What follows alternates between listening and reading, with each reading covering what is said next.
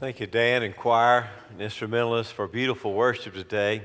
We continue in our sermon series from the Gospel of Mark. If you've missed a sermon, if you were on vacation last week for spring break, please go to the website, firstamarillo.org, and you can print off the sermon, listen to the sermon, watch the sermon, podcast the sermon, do whatever you need to do to catch up and be right with us as we're marching through the Gospel of Mark to arrive on Easter Sunday at the end.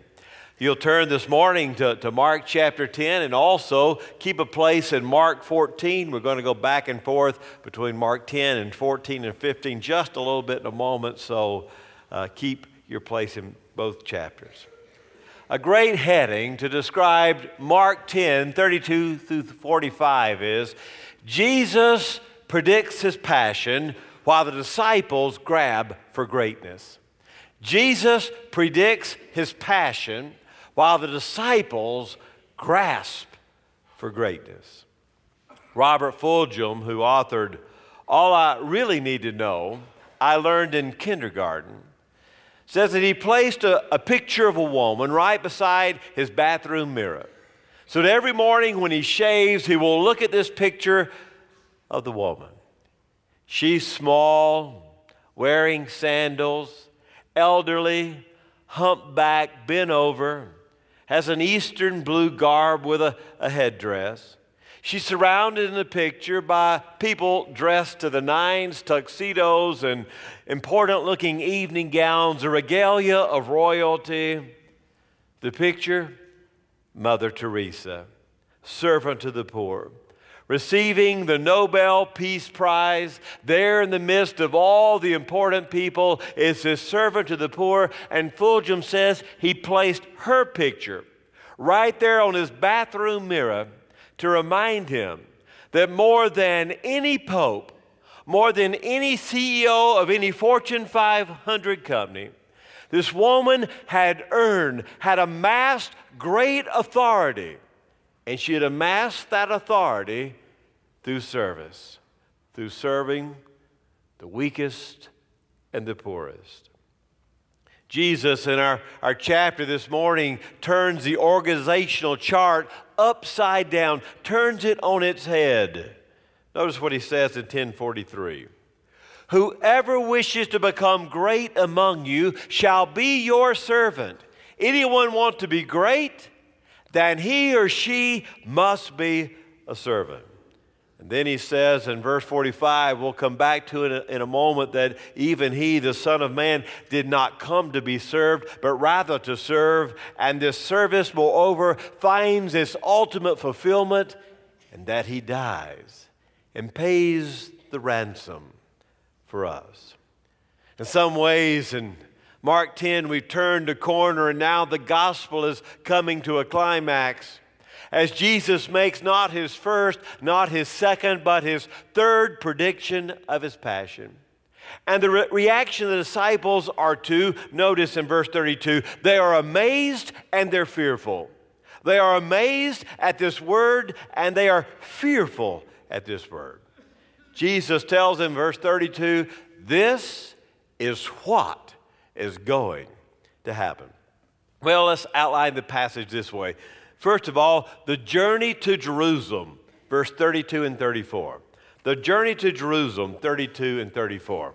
Let's look at 32. And they were on the road going up to Jerusalem, and Jesus was walking ahead of them, and they were amazed. And those who followed were fearful. And again, he took the 12 aside and began to tell them what was going to happen to them, saying, behold, we're going to go up to Jerusalem, and the Son of Man will be delivered to the chief priests and the scribes, and they will condemn him to death, and they will deliver him over to the Gentiles. And they will mock him and spit upon him and scourge him and kill him, and 3 days after he will rise again. On two previous occasions, 8:31, 9:31, if you want to write these, it's kind of odd. 8:31 is the first prediction of the Passion. 9:31 is the second prediction of the Passion. And 10:32 is now the third prediction of the Passion. And the first two, he had been pretty general. He told them that he was going to suffer, but he didn't give the clarity, he didn't give the details. But in this particular passion prediction number 3, he gives them a step-by-step roadmap of all that's going to happen to him. It is a series in the rest of the gospel of predictions and fulfillment. Well, let's look at them. First of all, 10:33 says, the Son of Man will be delivered. The Son of Man will be delivered. Turn over to chapter 14 and verse 43. We'll see this come to fulfillment. 14:43. And immediately while he was still speaking, Judas, one of the 12, came up, accompanied by a multitude with swords and clubs from the chief priests and the scribes and the elders. Now he who was betraying him had given them a signal, saying, whomever I shall kiss, he is the one. Seize him and lead him away under guard. The Son of Man will be delivered. He's delivered in 14:43. Notice he is to be delivered to the chief priests and the scribes, it says there in 10:33. Well, that happens again in 14:43. It says, from the chief priests and the scribes and the elders. Well, there's another prediction. They will condemn him to death, 10:33. They will condemn him to death, 10:33. Look at 14:64 to see what happens. And you have heard the blasphemy. How does it seem to you? And they all condemned him of deserving death. 14:64. They will deliver him over to the Gentiles, 10:33. They will deliver him over to the Gentiles. Look at 15:1. He's delivered over to the Gentiles. And early in the morning, the chief priests and the elders and the scribes and the whole council immediately held a consultation, and binding Jesus, they led him away and delivered him up to whom? To a Gentile. Delivered him to Pilate. It's a roadmap. Prediction fulfillment. 10:34, they will mock him. They will mock him. Look at 15:20. And after they had mocked him, it's verbatim here. They will spit upon him, 10:34. Look at 14:65. In 14:65, and they began to spit at him. And they will scourge him and kill him, 10:34. And then in Mark 15:15, and wishing to satisfy the multitude, Pilate released Barabbas for them, and having Jesus scourged, delivered him to be crucified. 10:34, and after 3 days he will rise again. Turn to 16:6. And he said to them, do not be amazed. You are looking for Jesus the Nazarene who has been crucified. He has risen. He is not here. Now back to chapter 10. So what I want you to see is this third passion prediction isn't a generalization. It is a step-by-step roadmap. Jesus says, they'll mock me. Later, they mock him. Jesus says, they will spit upon me. Later, they spit upon him. They will hand him over to the Gentiles. They hand him over to the Gentiles. Piece by piece, prediction by prediction, everything that Jesus says absolutely comes to fruition. Now I want you to notice they're going up to Jerusalem in 10:32. And Jesus says, let us go up to Jerusalem. When one goes to the holy city now, we know the destination of the rabbi. One is marching up, and usually it is the Isaiah image of Isaiah 35, a victor coming to the city. Not in this case. It is a servant coming to die. Notice how Jesus walks in 10:32. He walks on ahead of them. It's a reminder to the reader that whatever happens to the disciples of Jesus, Jesus is out front and ready to first receive it. It is also language after the resurrection. When Jesus predicts in 14:28, after my resurrection, I will go before you into Galilee. Or in 16:7, the being dressed in white says, he will go on before you to Galilee. Everything that happens, Jesus has predicted. And Jesus, as they go up to Jerusalem, is out in front that whatever might come their way, he will be the first to bear the burden. We have the images here of Isaiah's suffering servant mixed with some of the language of the Psalter of Psalms, and we think we're going to have a victory. And what we end up as we mix Isaiah and Psalms is arrest and trial and crucifixion and finally resurrection. But none of it takes Jesus by surprise. The second heading in this passage would be the granting of glory, 35 through 41. The granting of glory. In Lead Like Jesus, Ken Blanchard and Phil Hodges identify the characteristics of a self-important leader. A leader who's really important to himself or herself. Here's what they look like. First of all, they use a lot of first-person pronouns. I, me, my, mine. It's all about I, me, my, and mine. And secondly, they're highly sensitive to any criticism, and they resist any opportunity to get them away from the microphone or the spotlight. They resist any opportunity to get them away from the microphone or the spotlight, and they are negative about all criticism. And thirdly, if there is any credit being doled out, they rush. No, they run to take all the credit. Well, the disciples here, especially James and John, have mistaken this going up to Jerusalem with Isaiah 35, and they think there's going to be a new kingdom and a new order of that kingdom, and so they've got a question for Jesus. They make a request of Jesus. They say, they're so bold, hey, when we get there and you win and we set up the new kingdom, can we ask you one little favor? Can my brother and I sit at the right and the left hand of your throne when you're reigning?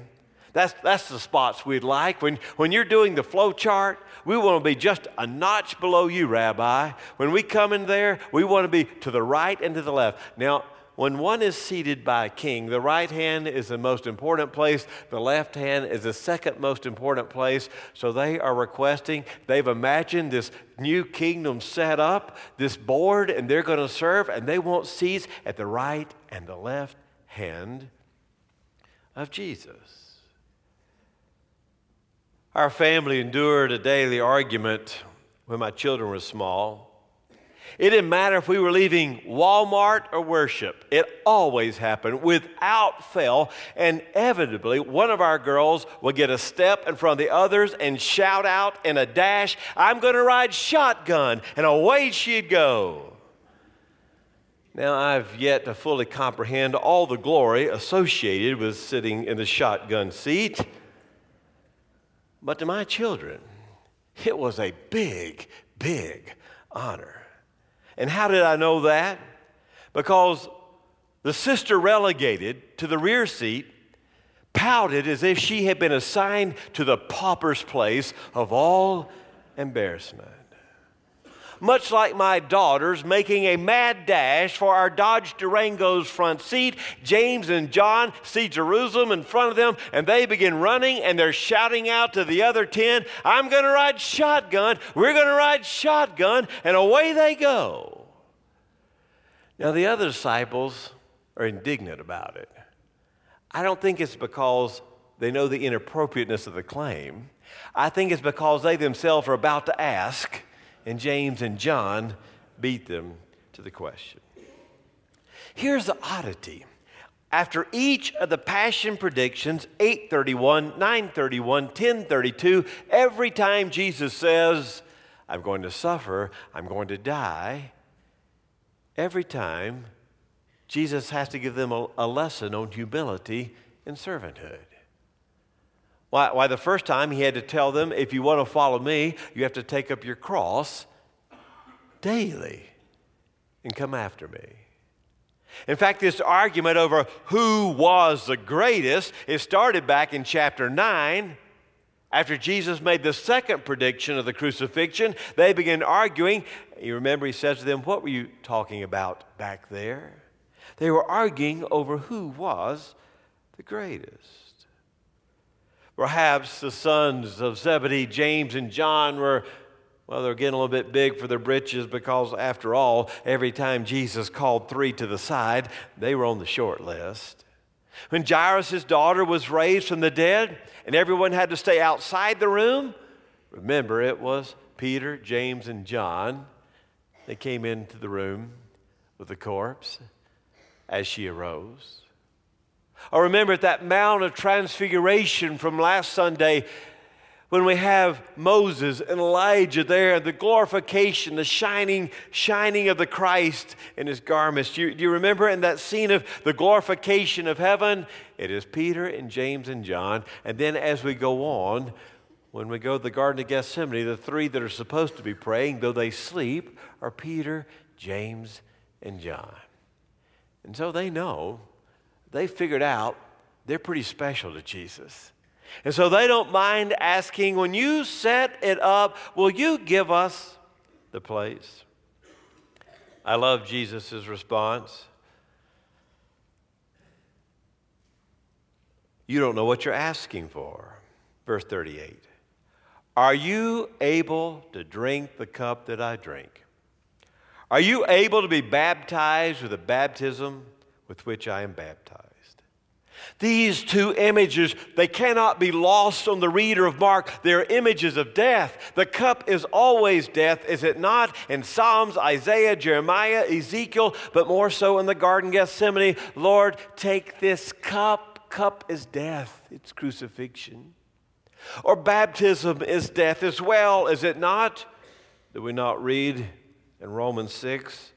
Or you do not know that all of us who've been baptized into Christ have been baptized into his death. Therefore we have been buried with him through baptism unto death. So as Christ was raised from the dead through the glory of the Father, so we might also walk in newness of life. Oh, you want to be to my right, my left? Really? Can you drink that cup? Can you take that baptism? They're so flippant. Oh, yeah, we got it. We got it. We can drink the cup. We can take the baptism. No worries. What if James and John had known that his throne would be a cross? What if they had known that the one on the right and the left were also being crucified? Do you want this cup? Is this the baptism you want? If they really understood Jesus' definition of greatness, they wouldn't want to be that great, you see. We'll go on a little lower in the pecking order if you don't mind, and sit at the end of the table. For Jesus' throne will be wooden, but it will be a cross, and the one to the right and the one to the left will be crucified thieves. In Jesus' day, greatness was defined as possessing coercive power. Glad we've come a long way from that, aren't you? In Jesus' day, greatness was defined as coercive power. 2,000 years later, greatness is defined as having coercive power. Look what he says in verse 42. You know how it is with the Gentiles. They lord it over them, and their great men exercise authority over them, but it is not so among you. Whoever wishes to be great among you shall be your servant. When I look at the power structure of the world, Jesus says, when I look at the Gentiles, men of power and authority lord themselves over those beneath them. But if you want to enter into the kingdom economy, I'm going to turn it upside down. And greatness is service, and service is greatness, and the last shall be first. Do you understand how uncomfortable that makes all of us? This upside down kingdom. If you want to be the great one, be the servant. Here's a third outline. The last one, ransom for many, 42 through 45. The ransom for many. He sets forth this image in 42 and following of true service. It's this idea of ransom, paying the ransom for many. Brendan Manning was waiting in an airport, a delayed flight, and to pass the time, he decided to get his dusty shoes shined. He sat down in one of those many places in the airport where people sit down to get their shoes shined, and he sat down and the guy was shining his shoes. A frail elderly man was shining his shoes. You could tell he'd been doing this probably at this same spot, this same chair in this airport for decades, and it just came into Manning's mind that after he's done my shoes, I'm going to pay him, tip him, and then I'm going to shine his shoes. And so after he'd finished shining his shoes, he paid him and he tipped him. And he said, "And now, good sir, I would like to shine your shoes. Have a seat." The elderly gentleman said, "You going to do what?" He said, I want you to sit down. I want to shine your shoes." He said, "Now, how would you like them done?" The elderly, thin man began to weep, and he said, "I have shined countless shoes, but no one has ever shined my shoes." Of all the shoes he had shined for others, no one had ever shined his shoes. The kingdom is a kingdom of upside down power. If you want to be great, you must be willing to be a servant. Fred Craddock says there's a difference between self-sacrificing servants and selfish servants. The self-sacrificers, he says it's interesting, they live in the same world that we live in. They drive the same kind of cars that we drive. They live in the same neighborhoods. They're so much like us, but yet they're so different than us. They love, care, do, and give. They love, care, do, and give. And if we were this morning to call out their name and recite all the good things that they had done, they would be angry at us for calling attention to them. So what's the difference between them and us? Pastor Fred Craddock says, they attend to the Spirit of God within them. They nourish it. They feed it. They pray with it. They let it breathe. And the Christ in them is released, and they become so much like their rabbi. It's a candid conversation as he closes it out here. Notice what he says at the end there. Look at verse 45. "For even the Son of Man did not come to be served, but to serve and to give his life a ransom for many." Don't minimize the theological power of this passage. The idea of ransom was the idea of redeeming something or paying something out. It would be used when a slave was set free and someone put down the money to buy the freedom for that slave. If someone had gone to a pawn-type shop, you pay to redeem and get it free. It is the image that Christ dies for us, and in dying for us, he pays the ransom, and we are redeemed. We are set free because he is willing to pay the price. Whoever wishes to be great, whoever wants to be first, must be slave of all.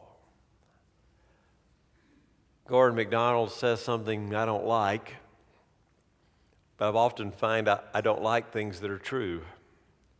He says, "You can tell whether or not you're becoming a servant in Christ by how you act when someone treats you like one." If you want to know whether you have a servant's heart or spirit, how do you act when someone talks down to you and treats you like one? Even the Son of Man did not come to be served, but rather to serve.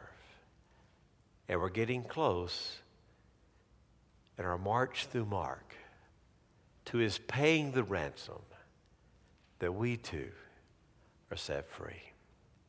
Let us pray. Oh God, we come this morning, and what a powerful word. Every structure of this world is built differently than God's economy. Oh God, you turn our lives upside down. You turn our power structures upside down. You call the weak strong, the strong weak, the servant great, and the man in authority is placed at the bottom. And we say it can't work that way. And Jesus says, oh yeah? And he takes his throne on the cross and says, it can and it will. Look at me. Oh God, for those of us who struggle with power and power structures and influence, call us to servanthood. For those who are the ones who serve and do and go and give, may they continue as models for those of us who struggle. Maybe there's one today who would say, today is my day to follow the servant king, the one who paid my ransom, who died in my place. In the name of Jesus we pray. Amen.